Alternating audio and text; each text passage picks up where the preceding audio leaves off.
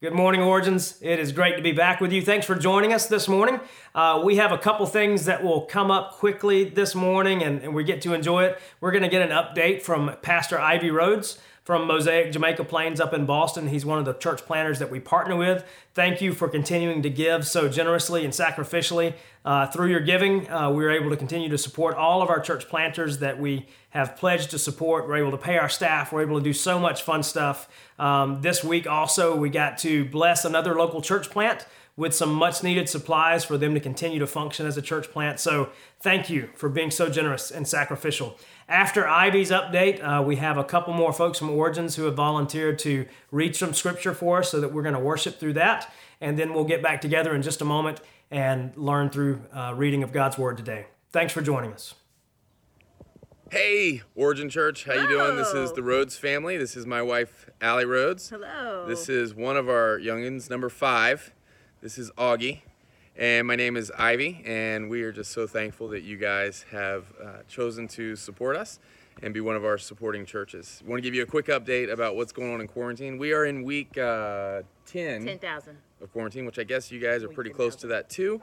We are hoping that one day we can meet again as a church, but currently we're doing all online stuff, and I know that's the same situation you all are in too. So we aren't unique in that way, but I would just ask you to pray for us. We're trying to work through what it's going to look like to meet together again. We hope we can do it soon, but most of the pastors I talk to say it's probably going to be closer to September before we can actually meet, if not January. So we don't even know what that means at this point. And so we're praying through how we can use this time of chaos and turmoil for God's glory, and how God can use it. So we also have 4 other kids, which I want to introduce you to and show you how they are making it through quarantine. Are you ready? Here we go. This guy's happy. Here we go. This is how they're getting through quarantine. Bouncing on the trampoline. This is our daily exercise routine here. Our daily yell out the door. Yeah, yell out the door. See how they're doing. Go outside and jump on the trampoline. Go outside. So with that, we thank you so much. Hope you're doing well, staying safe, and look forward to seeing you sometime soon. I'd love to come down there and meet you all in person. Bye. Bye. Philippians 4:6-7. Don't worry about anything, but in everything, through prayer and petition, with thanksgiving, present your requests to God. And the peace of God, which surpasses all understanding, will guard your hearts and minds in Christ Jesus. Ephesians 2:1-10, by grace through faith.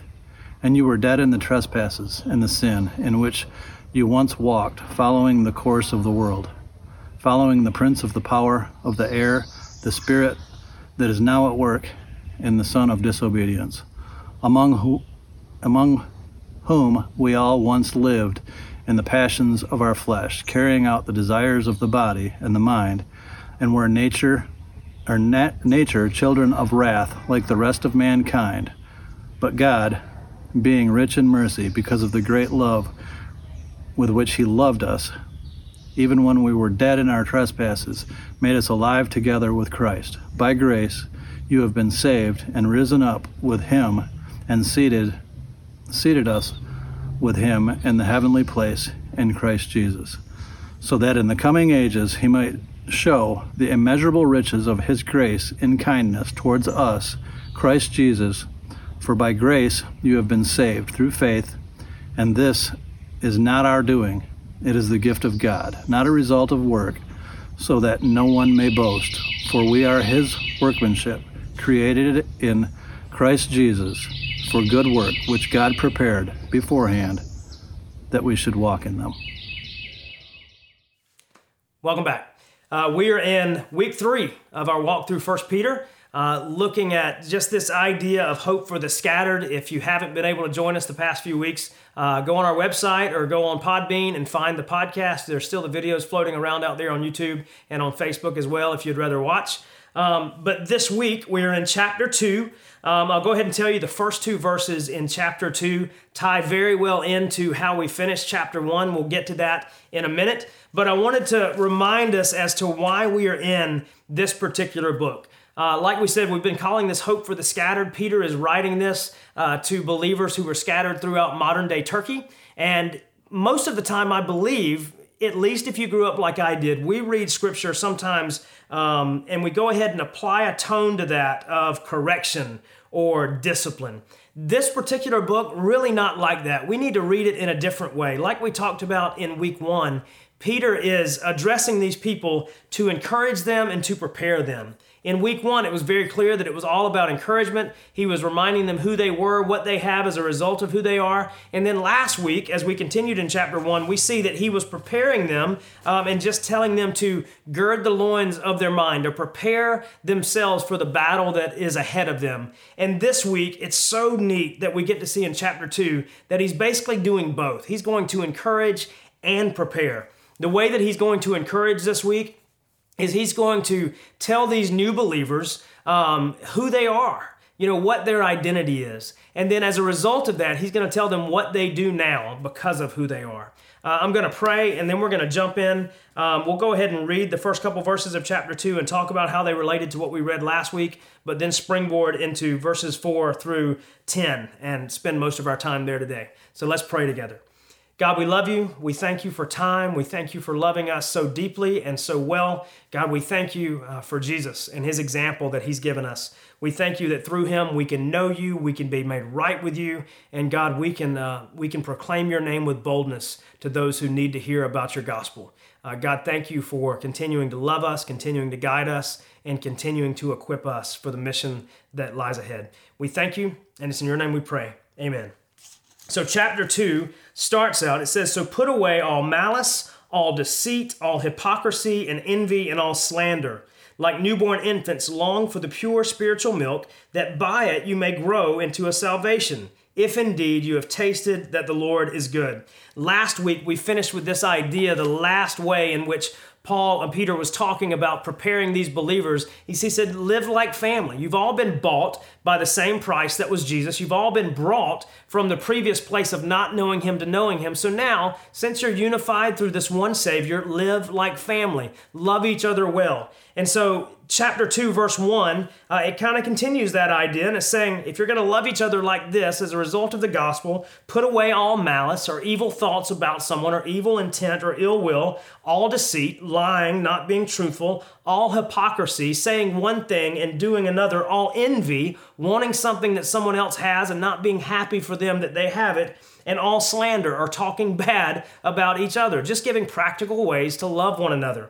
And then, and this will shoot us in really well to where we're going to start, and he says, like newborn infants, long for the pure spiritual milk, that by it you may grow up into salvation, if indeed you have tasted that the Lord is good. He says, look, if you have tasted and seen that the Lord is good, hearkening back to this psalm idea, then look, long for more of it. If you've tasted and seen that he's good, look for that good. Want more of that, desire it, that pure spiritual milk. This is not an indictment calling these particular exiles or these particular believers children like Paul has at times to other churches. No, he's just saying like a child craves that good milk, you need to crave the spiritual milk that is from God if you have already tasted once that it's good. So go after that. And then in verse 4 through 10, we're going to read, and this is where we're going to spend most of our time today. It says, "As you come to him, a living stone rejected by men, but in the sight of God chosen and precious, you yourselves, like living stones, are being built up as a spiritual house, to be a holy priesthood, to offer spiritual sacrifices acceptable to God through Jesus Christ. For it stands in Scripture, 'Behold, I am laying in Zion a stone, a cornerstone, chosen and precious, and whoever believes in him will not be put to shame.' So the honor is for you who believe, but for those who do not believe, the stone that the builders rejected has become the cornerstone, and a stone of stumbling and a rock of offense. They stumble because they disobey the word, as they were destined to. But you are a chosen race, a royal priesthood, a holy nation, a people for his own possession, that you may proclaim the excellencies of him who called you out of darkness into his marvelous light. Once you were not a people, but now you are God's people. Once you had not received mercy, but now you have received mercy." Today, the encouragement that Peter offers these believers who are scattered out is he offers them encouragement by telling them who they are now. We have to understand that most of these believers had not been walking with Jesus very long. They did not grow up, most likely, with a Jewish heritage. Most of these were Gentiles. And so there were a lot of things that they just did not know yet. They knew Jesus. They knew that they had been unified to God through Jesus. They knew that they were being equipped through the Holy Spirit, but yet their identity maybe was not fully realized by them yet. So Peter is taking this opportunity to inform them about who they are now. And just like this applies to them, like we talked about in chapter 1, it applies to us equally. We're scattered out for all various reasons right now. We did not grow up necessarily with a heritage that helps us understand all of these spiritual ideas. But either way, these truths are just as pertinent for us today as they were for them. And so first, I want us to look at what he is telling them, or who he is telling these people that they are now. In verse 4, it says, "As you come to him," speaking of Jesus, "a living stone rejected by men, but in the sight of God chosen and precious." Verse 5, "You yourselves, like living stones, are being built up." The first part of the identity that he is trying to convey is he is telling them that you are small parts of something much bigger.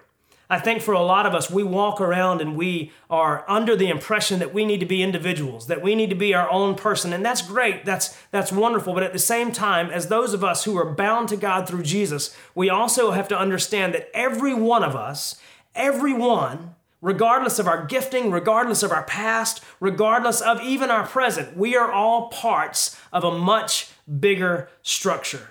He's actually looking at them and saying, you're all bricks. In most circumstances, that's not a positive comment. That's something that's often derogatory. But here, it's something good. He's saying you're all smaller parts of something bigger and something greater. God is using you each as individuals to build something.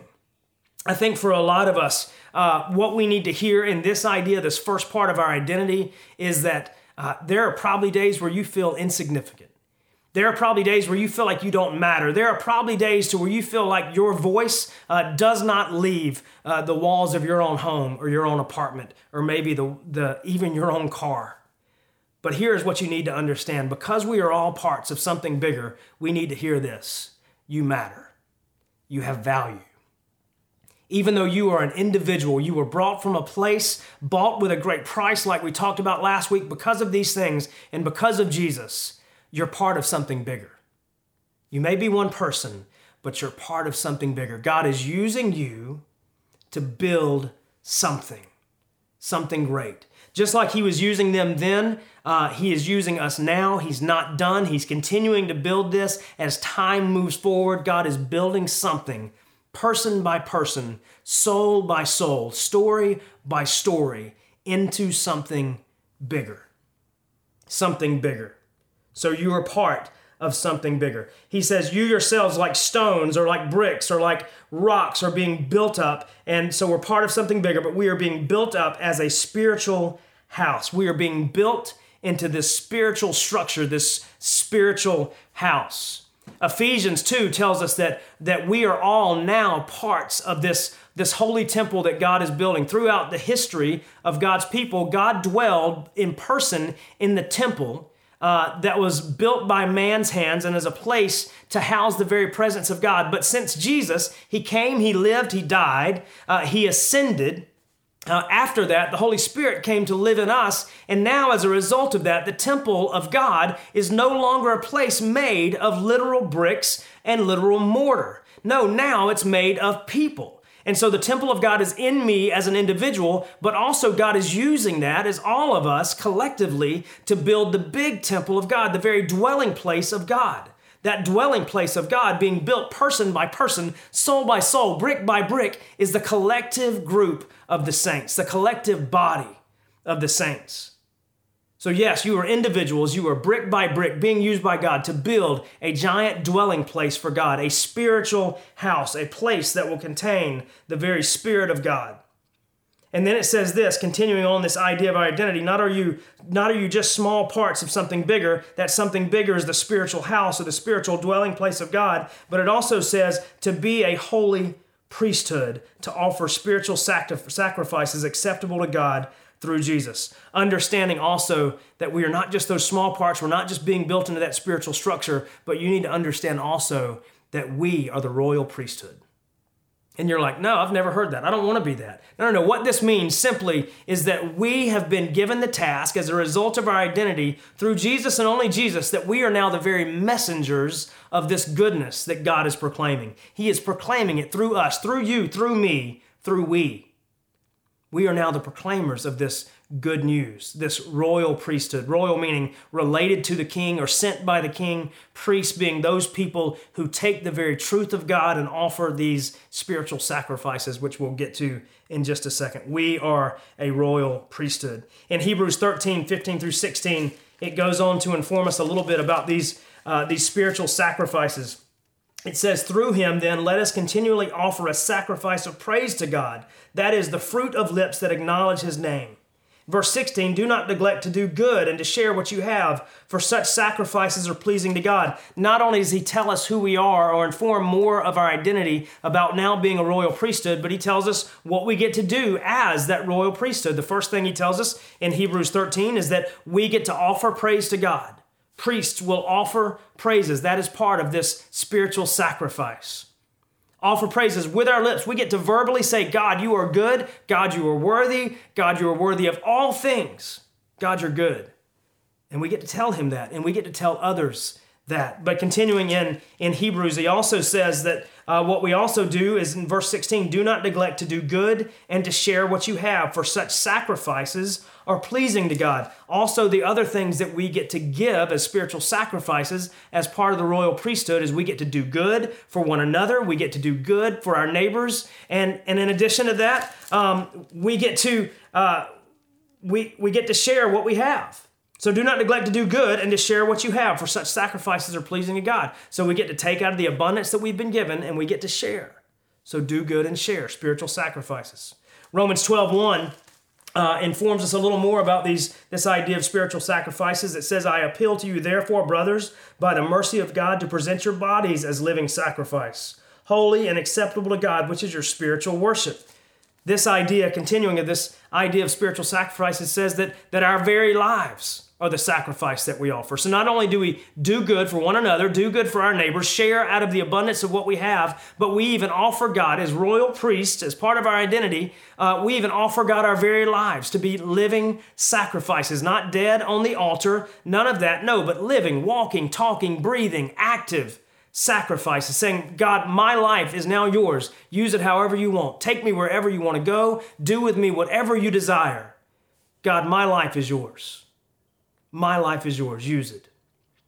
So we have been made into a smaller part of something bigger. We're being built into a very dwelling place for God collectively. And now we've been called royal priests. Those that get to praise God with our lips. We get to do good. We get to share out of the abundance. And we get to say, God, my entire life, it's yours. It's yours. He goes on to qualify this just a little bit. He says to be a holy priesthood, to offer spiritual sacrifices acceptable to God through Jesus Christ. But we do need to understand this, that these spiritual sacrifices that we offer, these are not just good works that we do apart from God. No, these are good works that we do through Jesus. My very best efforts without the qualification and the validation of Jesus that is now in me as a result of salvation, my very best efforts would not be these spiritual sacrifices.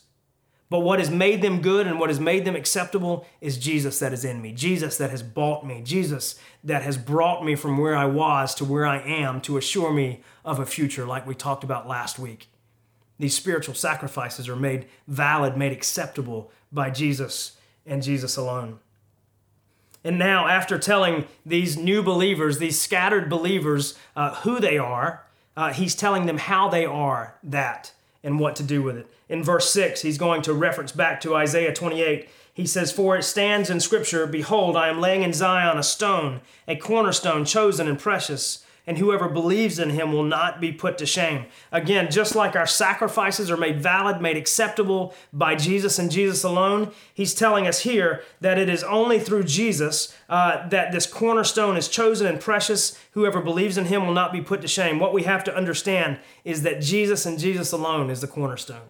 Cornerstone is not an idea that we use a whole lot anymore in construction, but back then what they would do, the most important part of a structure when they were building a building would be this cornerstone. This cornerstone would literally be placed on the corner of a building, and what it would ensure is a couple things. Number one, it would ensure stability.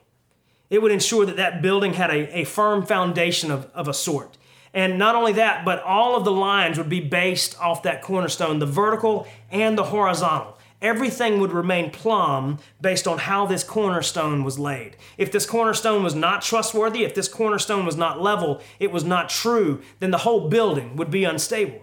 The whole building would be untrustworthy. The whole building would be unsafe. But because Jesus is our cornerstone, we can trust that it is straight, that it is true, that it is level, and that it is secure. And so all of these things that have come before us and come before this idea, they're all made possible because Jesus and only Jesus is the only true cornerstone.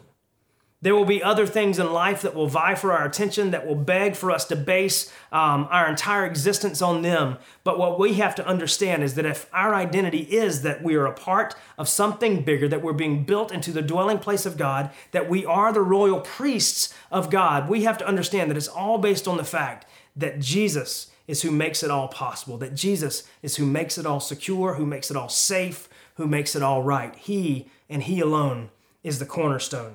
And it says, and whoever believes in Him will not be put to shame. John 3:16 would tell us that whoever believes in Him will not perish, but have life everlasting or have eternal life. Same idea here. This Jesus, who makes it all right, who makes it all stable, makes it all safe, makes it all plumb and true, through Him we can have assurance. Through Him we can have peace. Through Him we can have safety. And then he goes on to tell us a little bit more, something else that we need to understand. He says, so the honor is for you who believe, but for those who do not believe, the stone that the builders rejected has become the cornerstone and a stone of stumbling and a rock of offense. They stumble because they disobey the word as they were destined to.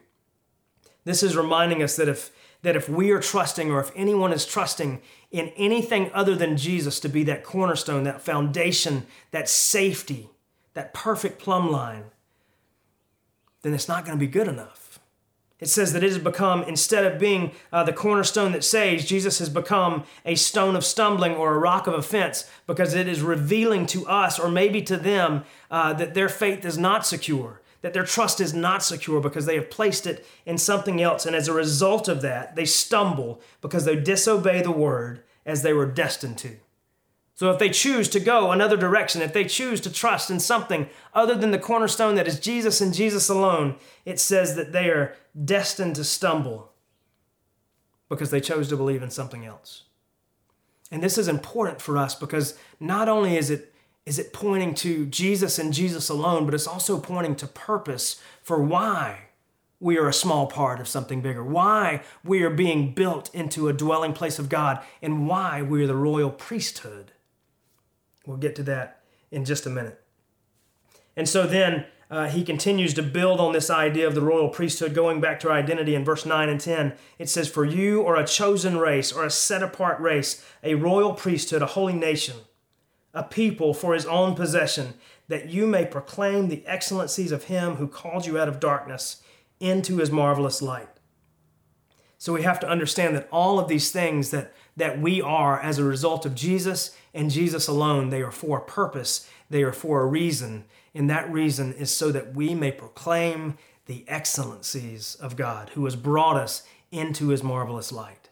And it's also so that those who have placed their trust in a cornerstone other than Jesus, they can hear the truth that it is Jesus and only Jesus in which their faith must be placed. That it is Jesus and only Jesus that makes things ultimately and eternally secure. That it is Jesus and only Jesus who can make things straight and plumb. Nowhere else. Because see, priests were not called out to be priests so that they could be silent or so that they could worship isolated. No, we're called to worship together, but we're also called to proclaim truth so that others may hear. A royal priesthood, a priesthood sent and owned and working for the King Himself. And then he continues to encourage in verse 10 a little bit more, saying, once you were not a people, but now you are God's people. Once you had not received mercy, but now you have received mercy. He's telling them, remember where you came from. Remember where you are now. And remember, man, we should convey that idea. We should speak that idea. We should share this idea that God has called us out from being unknown into being known. We were called from a place where we had not received mercy to a place that we have now received mercy. All because of Jesus. All because of Jesus. And it's important to note, and I'll say it again, that this passage is not an indictment on anything that they were not doing, but Peter's taking this opportunity to say, look, I know that you're a young believer. I know that you're a group of people that haven't been following Jesus long. So let me tell you who you are, and let me tell you what you get to do now as a result of who you are. Maybe you've never been told that you are the very dwelling place of God. There's great weight there. Maybe you've never been told that from your mouth should come praise, that from your pockets should come sharing, that from your heart should come just adoration towards God. Maybe you've never been told. Maybe you've never been told who you are as a result of Jesus. You are all of those things. And in that you can have security, in that you can have peace, and in that we can have purpose. The purpose of a royal priesthood. To convey the goodness of God, to praise God, to take care of others, to share with others, and to point people towards the one and the only cornerstone that is Jesus, and just Jesus. If we read this passage, I do think maybe Peter didn't mean to include an indictment or anything like that, but it should be convicting in the idea that there are those who have rejected the cornerstone. There are those who have chosen another cornerstone, who have chosen not to believe, and their obedience has led them to stumble or to fall, to not be in the family. That should bother us. That should bother us that there are those who do not believe. It should stir in the royal priesthood a desire to tell, to go, to speak, to share, to do all of those things.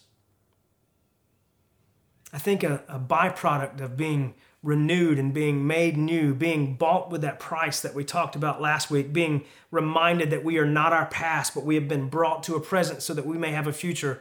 One of the byproducts of that and the spirit that lives in us is we should have a desire to tell people who we are as a result of Jesus. Not so that we can brag, not so that we can boast, probably even contrary to that, so that we can brag on God, brag on Jesus, boast in Him, not on ourselves, but so that we may tell them, so that they may hear, so that they may know.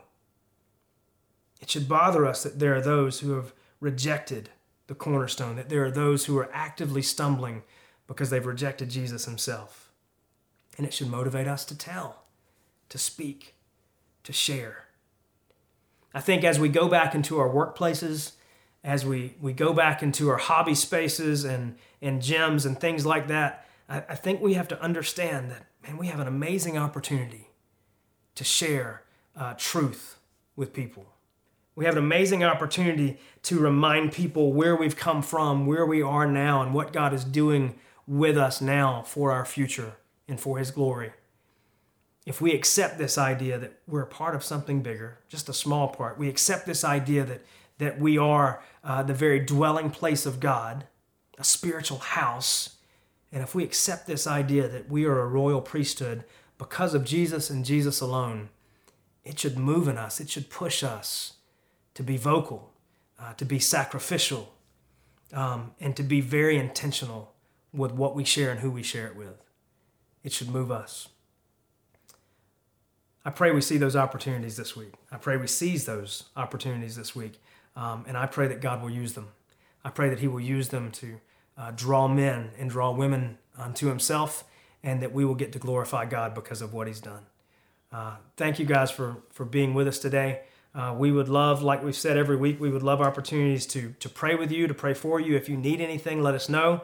And we look forward to being back together again. Having said that, we will let you know that we are working on plans now to begin to meet again in person. We will try to get those out over the next several weeks and to let you know what that's going to look like, what accommodations will be made. It'll probably occur in several phases. But so stay tuned for that. We may even send out a survey to ask you guys how you feel and what you would think about doing this or that. So be on the lookout for those as well. And if you have any input, feel free to shoot us a message. We'd love to hear from you. I'm going to pray and just wish you guys a great week, and we look forward to seeing you again soon. God, we love you. We thank you for loving us. We thank you for your word today. We thank you for the encouragement that rests in knowing who we are in Jesus. And God, what we're required to do and what you ask of us as a result of who we are.